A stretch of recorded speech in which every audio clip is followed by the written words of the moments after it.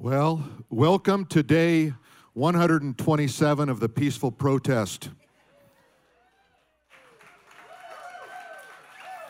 We made a decision in May to be open on Pentecost Sunday, and today we are still open. And it doesn't look like there are too many objectors in the room, so God bless you. We're glad to be here. Church was meant to be together.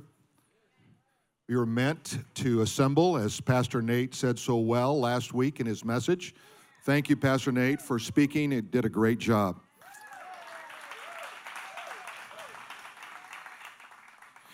The early church was known in the book of Acts for constantly being threatened. They were threatened on every hand because they were so counterculture that the society at the time didn't know what to do with them. I love the account in Acts 4 where they preached the gospel and they arrested them. In the middle of the night, the angels let them loose. They went back out and preached again. They couldn't figure out how they got out there. They went out and they threatened them again. And they said, we must obey God rather than man. And they didn't know what to do with them, so they just left them alone. The Attorney General Barr said this: the Constitution is not suspended in times of crisis.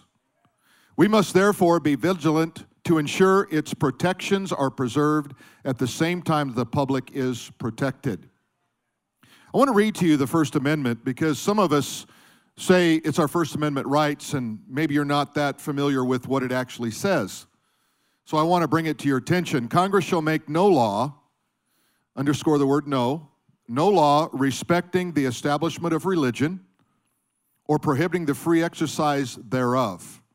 What that really means is you cannot make any law to stop us from doing what we're doing today. I realize that we're not the majority voice on this matter, but that's okay.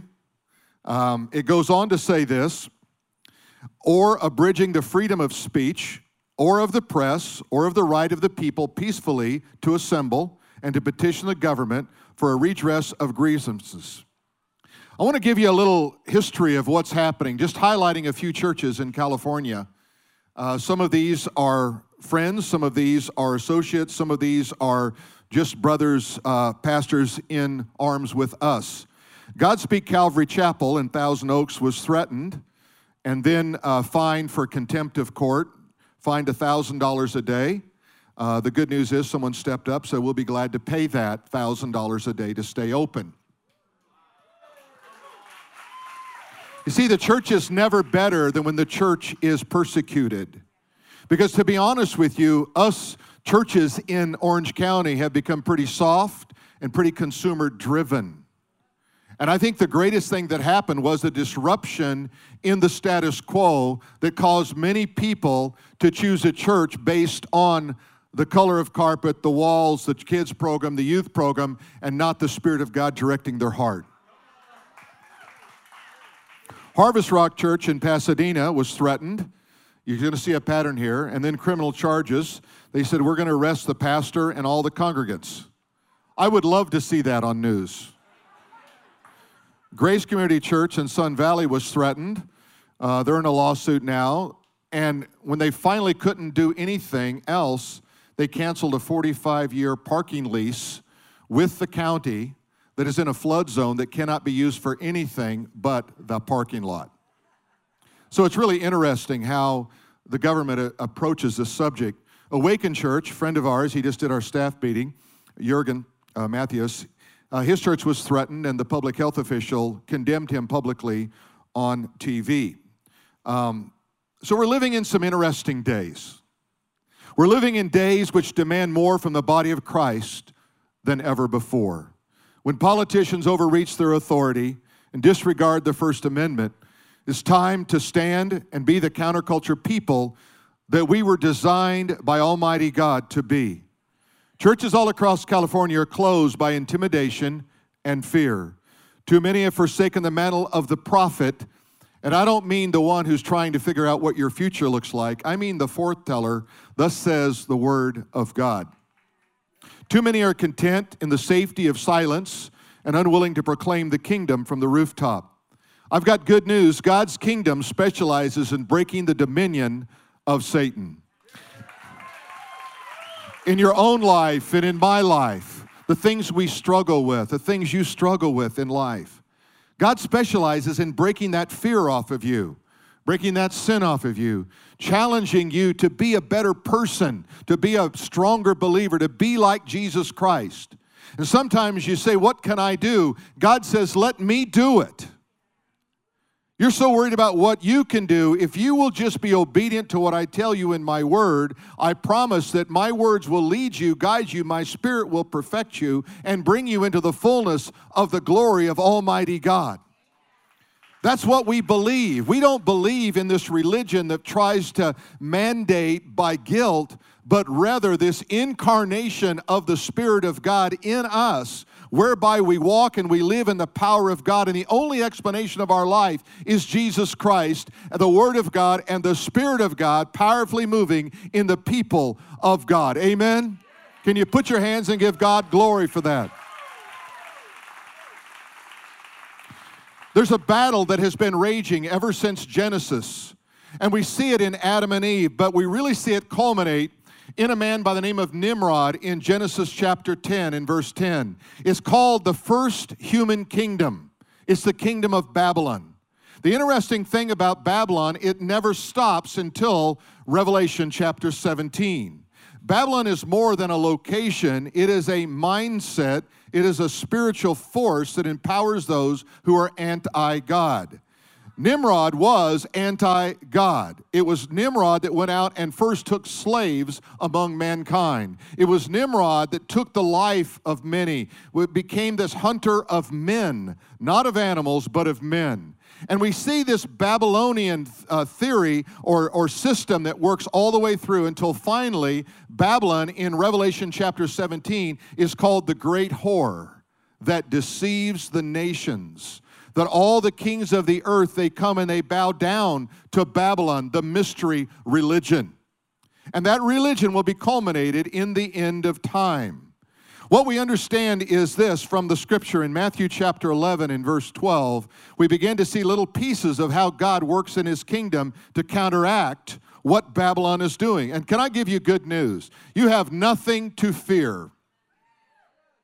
God has not given you a spirit of fear. If you have it, you didn't get it from Him. You found it on your own. Throw it off. Go to God. Let God be your strength. God, let God be your power. God has not given us a spirit of fear, but of power, love, and this last one is a really good one, a sound mind. Have you found in this time that your mind is a little confused, you're trying to get direction? And, you know, I just said to Tammy the other day, I said, I don't know, I think this COVID thing has made our brains get worse.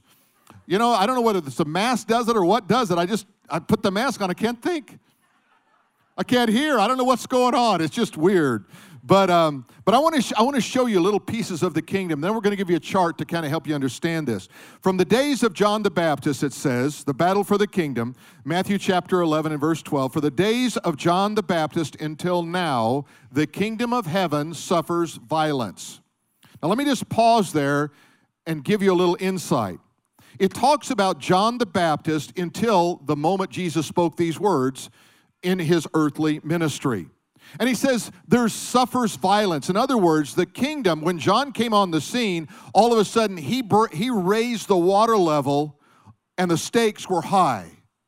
Because now every demon spirit knew that John was the forerunner of the Messiah and that things were getting ready to get difficult for their side. And so John comes and it's suffering violence. That is, people are trying to take advantage of it. They're trying to stop what John was doing. But notice the second part, and the violent take it by force. Now that violent, you might think that, well, that sounds like a bad word, but actually in the Greek, it's not a word that so much means like evil or violent or ruthless. It means those who are strong and determined and will not give up. That's what you need to be. You need to be strong and confident and unwilling to give up in the middle of a storm. And it says they take it by force. One of the things we learn in Scripture is both men and demons have challenged God's kingdom since the beginning of time. That will not stop. But the kingdom advances through vigorous and forceful action on the part of people like you and like me. Do you realize it's a forceful action when you tell someone about Jesus? When you just love them in the power of God, do you realize that's a forceful action? Because what you're doing is you're bringing this other world culture into their sphere of understanding. They're confronted with the idea in a very positive, loving way. I don't mean a negative way. They're confronted with the reality that there is a God. He loves them. Jesus died on the cross, rose from the dead to give them eternal life. And that is a violent action because you're going against the powers of darkness in establishing in that moment truth, light, and the power of Almighty God. Amen? So don't think, well, what can I do? Speak His name. Pray. Live out your faith. Encourage people. Be a bridge. Don't be a wall. Find ways to bring people into the kingdom of God. In the book of Acts, chapter 28 and 31, it says they were proclaiming the kingdom of God and teaching about the Lord Jesus Christ. Now look what it says, with all boldness. Let me tell you how you know if you're bold. You're afraid someone's going to shut you down. You're intimidated by them. You think that they won't listen to you, but you push anyway into that world. That's bold. Boldness is not going, well, I'm just going to try to live out my life and hope that they see Jesus in me. They won't. See, the preaching of the gospel, the only way people can be saved, the Bible says, is by the proclamation of the gospel of Jesus Christ. They don't get saved because you're a good person. I know a lot of people are good people, but they're not Christians. You have to speak the word of God because it's not your life, it's His word and His Spirit that brings about regeneration and brings about the life of God in another person. You say, well, I don't know the Bible very well. Then just carry one with you. Open up your app and just go, look, this is what it says. And if somebody says, well, what does that mean? I don't know, but this is what it says. And then run. Right? Do something. Amen? My dad used to say, he would give me an assignment, and I'd say, I don't know how to do that. And he said, what do you know how to do? I said, well, I can do that. He said, okay, go do that. You see, do something for the kingdom. Amen? Move in the direction of God somehow. It says they were preaching the kingdom of God and teaching about the Lord Jesus Christ with all boldness and without hindrance. You know what that means? That means they threatened them, but they couldn't stop them. They threatened them, but they could not stop them. I thought this was interesting. Richard Todd, in his work on the fall of the Roman Empire, said this. Now remember, he's writing about the church in the first century, but it is just as applicable today in our century. The church, while preaching against abuses, contributed to the decline by discouraging good Christians from holding public office. We were never meant to be in a cocoon. We were meant to be in the marketplace. We were meant to be proclaimers. We were meant to hold office. We were meant to influence all the industries that are out there in one way or another. We were called to do that. If we don't do it, then we relinquish everything. It's kind of like Christians for too long have just kind of sat in the back and they've complained about liberal politicians. Well, go be a conservative one then. That's how you change it. We don't change it, well, I just know the Lord's coming back soon, so I don't worry about it. That's bad theology. We're supposed to be living out our faith every day as if He's coming back, but we're going to live our faith out in such a way that we want this world and this nation, this country and this state to be a better place for us and for our children's children. Amen? Here's what he said. The church, while preaching against abuses, listen to it again, contributed to the decline. They were complicit in the decline of the Roman Empire by discouraging good Christians from holding public office. There is a mystery in the kingdom. The mystery of the kingdom, you look and say, how does the kingdom work? My wife and I were living on the on the East Coast during 9/11, and you've heard some of our story, but we flew out of LaGuardia that morning, and as we flew by the Twin Towers, the first tower was already on fire. We looked out our window and saw the tower on fire. Didn't know it was a plane. We just assumed that it was on fire. It would only be later that we'd be downed in Detroit that we would learn we were under a terrorist attack. And you know, everyone that you talk to, our air conditioner went out yesterday, and so I was on the phone this morning, and hey, these things happen. And I was on the phone this morning, and I brought up 9/11 to the gal. I didn't even know her, you know, and we just got talking. She said, everybody remembers where they were on 9/11 if they were old enough to remember. Why is that? I promise you, no one will ever remember the day the riot started in Seattle or Portland. Let me tell you why. Because it had nothing to do with what it means to be an American.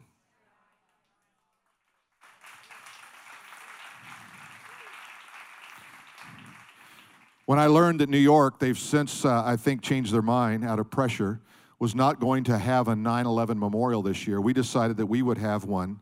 And so we're going to have a memorial service, a time to remember, and a time to go beyond that, not just to remember the victims of 9/11 in that event, but we're also going to go beyond that and remember our first responders that have acted so heroically through this period of time.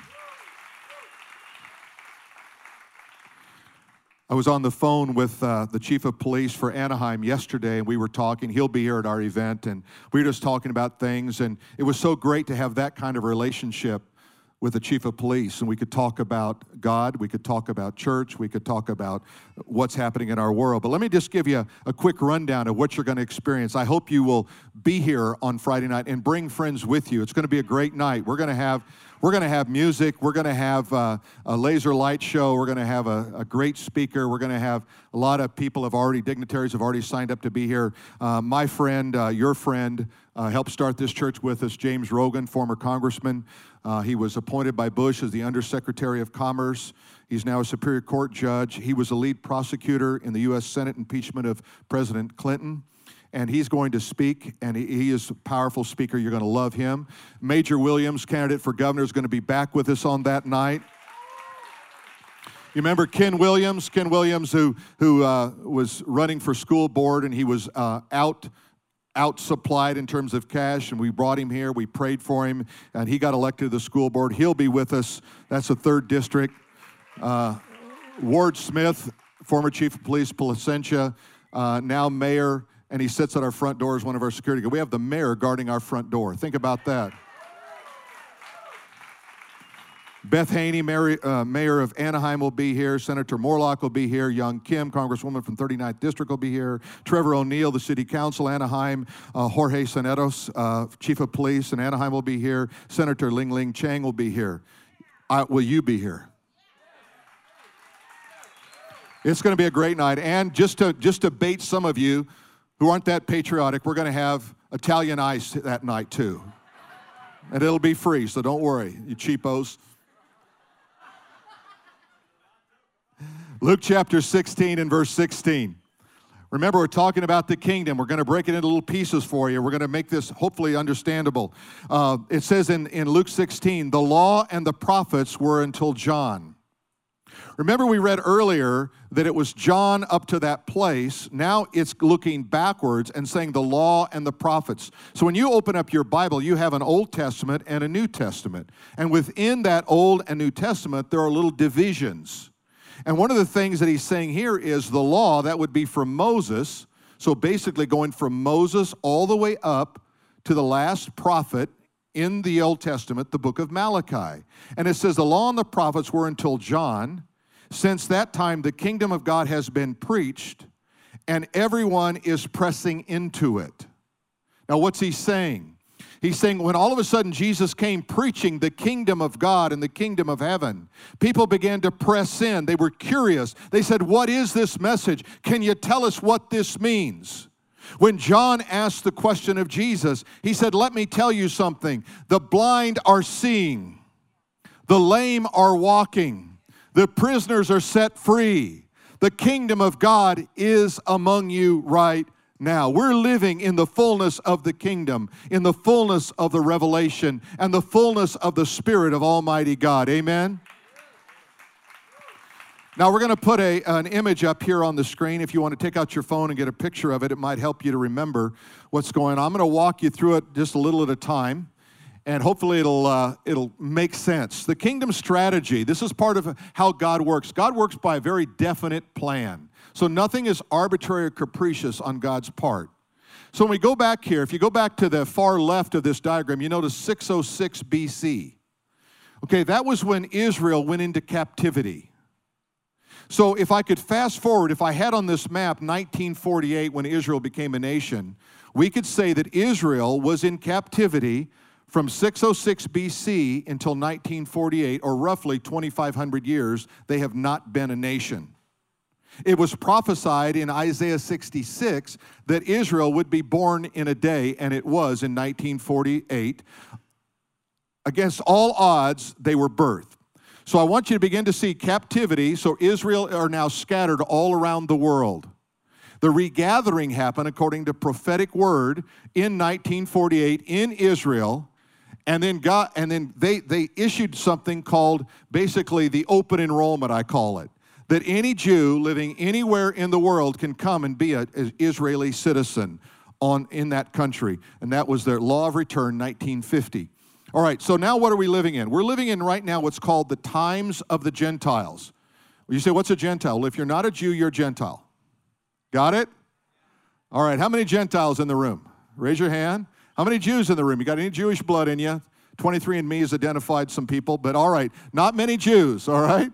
But those days are coming, all right? The times of the Gentiles, what that means is when Israel gave up their right to rule and to run God's program, God turned to the Gentiles and said, you take it then. And that birthed the church. So what we see here is on Pentecost, Acts chapter 2, now we're living in what's called the fullness of the Gentiles. So the times of the Gentiles refers to just the power of the world being in the hands of non-Jews, okay, and non-Christians most of the time. But what happens in the fullness, that's when the Holy Spirit comes. He bursts the church, Acts chapter 2, and the church is here until you see where it says 1 Thessalonians 4, and there's a rapture till the church is taken out of planet Earth. What happens at that point, we begin the tribulation period. You see tribulation? That's Revelation chapter 6 through 19. At the end of that tribulation period, there'd be a battle called the Battle of Armageddon, and then the second coming of Jesus Christ, we enter into the millennial kingdom or peace or reign of God. So this is kind of a fast, quick look at the timeline or the strategy of the kingdom of God. So let me talk a little bit about the times of the Gentiles. Are you ready to learn? All right, this is a learning moment. All right, Luke chapter 21 and verse 24. Look what it says about the times of the Gentiles. And they will fall by the edge of the sword, be led away into captivity into all nations. The Jews would be what? Well, the nation would fall at the edge of the sword, and they would be scattered all over the world. It didn't matter what part of the world you went to, you would find a Jewish community. And Jerusalem would be trampled down until the times of the Gentiles are fulfilled. Now, we can argue one of two ways here. We could argue that that time has not yet been fulfilled, or we could also look at it from in 1967 with the Six-Day War, Israel for the first time in 2,500 years regained control of Jerusalem. If 1967 is the date, you can see how prophetically that changes the whole scenario. Because now when we look at that chart, we look at it a little bit differently. Let's look at the fullness of the Gentiles. Romans chapter 11, verse 25. Here's what Paul writes. He said, "For I do not desire, brethren, that you should be ignorant of the mystery." Now, when the Bible uses the word mystery, it's a Greek word mysterion, and it means something hidden to be revealed at a later time. It's not like something mysterious like weird, you know, like it's not that kind of mystery. It's like God says, I'm going to put some mysteries here, and I'm going to unlock those mysteries in the heart and the mind of people, the people of God, who sincerely want to know what the Spirit of God has to say. And so it says here that there's a mystery. It says that you should not be ignorant or uninformed of the mystery. Now, God has several of these where he says, do not be uninformed, do not be ignorant of the mystery. Like one of the things he says don't be uninformed about are spiritual gifts. Another one is the second coming of Jesus Christ. Another one is the mystery of lawlessness. Did you know there's a mystery of lawlessness? You say, well, what's going on in our world today? It's a mystery of lawlessness. The evil is working behind the scenes to try to disrupt all the opportunity for the gospel to go forward. But this one here is the mystery. This is a mystery regarding the nation of Israel and specifically the fullness of the Gentiles. Lest you should be wise in your own opinion. What happens when you don't seek to settle yourself deep in the Word of God is you become opinionated. You think you know more than the latest politician. Hey, I got news for everyone here. There is no politician who can solve the problem of the world. There's only one, and his name is God, and he is the King of Kings, the Governor of Governors. He is the Lord of Lords. He is the bright and shining star. He is Emmanuel. He is the bright and morning star. He is God. That doesn't mean you wash your hands and say, well, what's the use of even voting? You vote because you are supposed to take control of society through the constitutional republic we live in and influence good for your benefit and for the gospel's benefit and for your children and your children's children's benefit. That's why you do that. He says that blindness, now listen to this, the blindness in part has happened to Israel. So Israel right now, why aren't more Jews saved? It is because there's a blindness that has come over them out of rejection for the gospel and for the Messiah. That blindness was there intentionally put there by God to create jealousy on the part of the Jews to make them long to get back to the things of God. And that's why you're beginning to see things happening where there is a drawing back of Israel, but it's going to end in a great revival of Israel coming back to the faith. It says this blindness, in part, not all Jews, has happened to Israel until when?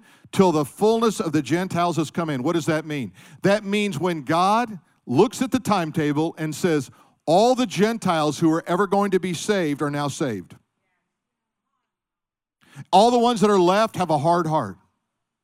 God says, okay, open the door, take off the blinders, and watch this great revival among the Jews in the end times. That's what he's saying here. Isn't that exciting? Isn't that exciting? All right. Now let me talk to you about the coming kingdom. You know, we live as kingdom people. What that means is we are to carry out our life in the Spirit of God everywhere we go, and we're to influence for good. We're to be salt and light in our world. You know, when you put salt on a wound, what does it do? A little help. It burns, it hurts, right? Well, so sometimes you apply salt and you go, wow, you know, it's a little bit uncomfortable for me. And you put light on a subject, what do? You find stuff. You see, when you put light on a situation, people can find God. Don't be discouraged because a little salt is disruptive and uncomfortable. Keep putting the salt, but put the light on the situation. Let people understand what it means to really know and love God. But let me talk to you about the coming kingdom, because we're living right now in just a little piece of the kingdom of God. We're just kind of experiencing just a taste of it. But guess what? There's going to come a time where God is going to open up even more. In fact, next week, God will open up more. And the week after, God will open up more to you. You'll see more and more of God, because the revelation of God is progressive. That means that God is always revealing through His Spirit, by His Word, to your heart, what He's up to in our world. Amen? Haggai chapter 2 and verse 22. Listen to what God says. I will overthrow the throne of kingdoms. It's a very interesting word structure. I will overthrow the throne of the kingdoms.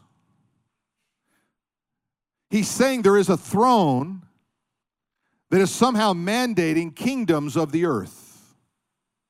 And what I'm going to do is I'm going to overthrow that throne. When that throne is overthrown, when the God of this world is overthrown, you're going to begin to see some things happen that are going to be amazing. He said, I will destroy the strength of the Gentile nations. Right now, we as a nation can take a lot of, and I think in a good way, pride in our military and our national defense and all those things.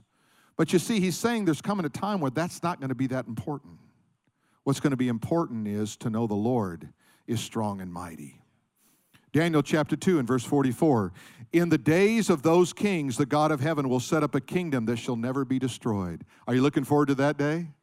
God says, I got a kingdom coming, and no one is going to destroy it. No one is going to assail it. No one is going to be able to cross over and enter in and take it down. He says, a kingdom that shall not be destroyed, nor the kingdom shall be left to another people. It shall break in pieces all these kingdoms and bring them to an end, and it shall stand forever. Do you realize you're part of a kingdom that cannot fail? Have you ever just thought about that? I'm in an eternal kingdom that cannot fail. It will not fail.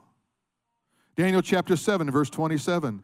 And the kingdom and the dominion and the greatness of the kingdoms under the whole heaven shall be given to a people of the saints of the Most High. Let's back up. What did he say? He said the kingdom, the dominion, and the greatness of the kingdoms under the whole of heaven shall be given to who? You. That's what it says. To you. You're going to have dominion. You're going to have the greatness. You're going to have dominion over this. The people of the saints of the Most High, their kingdom shall be an everlasting kingdom. Their dominions shall serve and obey them. You see, God didn't just design you. You know, it's funny how you watch movies in Hollywood and, you know, people die and they become little fluffy, cute angels with harps. You know, they're always pudgy. Have you ever noticed that, I guess, because there's no exercise in heaven. I don't know what that means. They just kind of float around and strum things, and they're cute, and that has zero to do with the Word of God. You're being prepared this very hour for an eternal weight of glory, for your kingdom assignment that is without equal on planet Earth. The Bible says that, do you not know that you will judge angels? Did you ever think about this, the fallen angels, that humanity, saved humanity, will actually judge the angels of God for their rebellion?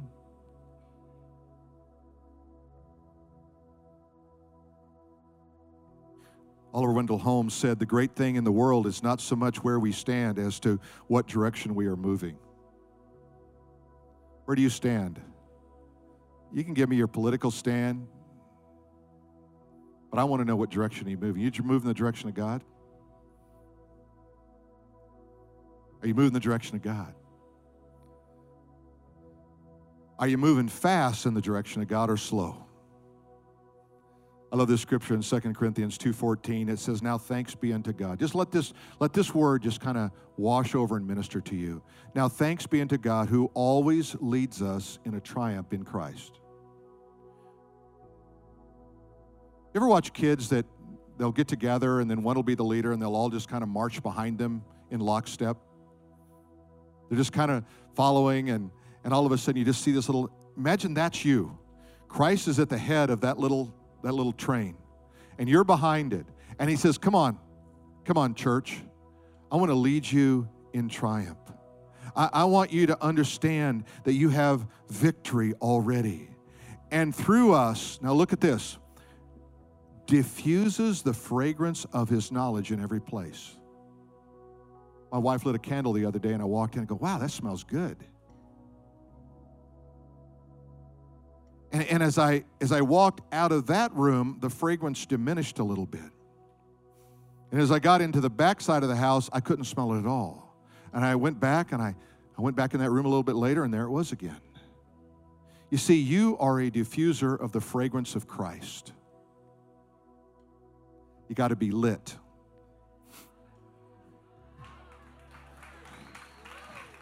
And I don't mean on martinis. You got to be lit. You got to be lit with the power of God, with the life of God. Amen? And when you're lit with the power of the Spirit of God, you are a diffuser of the fragrance of Christ. Look what else it says. For we are to God the fragrance of Christ among those who are being saved. You get around another Christian. You ever been around, you say, I think those people are Christians over there. How do you know that? You know, is it because they're, dressed not in stylish clothes, or Because they prayed at dinner? I mean, what is it? I think there's something deeper. There's something, your spirit bearing witness with their spirit, and it's drawing you into that situation. And that's what it says here. For we are to God the fragrance of Christ among those who are being saved and among those who are perishing. There's a fragrance that goes out to saved and unsaved, but look what it says. To the one, we are the aroma of death leading to death. To the other, the aroma of life leading to life. And who is sufficient in all these things? When we become who we are supposed to be in this world, we are a fragrance of life. And we can draw people into the kingdom through the fragrance of Christ. Amen? See, it's never been about you. It's always been about Him. Amen? Always been about Him. Let me ask you something. Do you know Him? In your heart of hearts, if I ask you the question, or if you stood before Christ right now and He asked you this question, why should I let you into my kingdom? What would you say? Would you say, I've been a good person, or I go to church, or I've been baptized, or I take communion, or I keep the 10 Commandments? You know, none of those are sufficient. The only answer is this, that there was a day in my life when I believed that Jesus died on the cross. I saw myself as a sinner. He died for my sins. He was buried, put in a tomb, and on the third day He rose from the dead. And I gave my life, I gave Him control of my life. I'm no longer my own, I'm His now. And He saved me on that day. If that's your answer, then that's your salvation. If that's not your answer and you say, I'm not sure, can I just ask you right now to pray with me a prayer like this one? Whether you're here in this room or you're watching online or you're outside melting in the heat. Can I ask you this question? As you pray it like this. Dear Lord Jesus, I believe that You died on the cross for me. I believe that You gave Your life, that You were buried and rose from the dead to give me the gift of eternal life. Come into my heart, Lord Jesus, and save me right now. If that was your prayer and you meant it in your heart of hearts, would you just thank Him? Just thank Him right where you are. Just thank You, Lord Jesus, for saving me. Thank You, Lord Jesus, for saving me. And you begin the journey of walking with God now, of loving God with all your heart.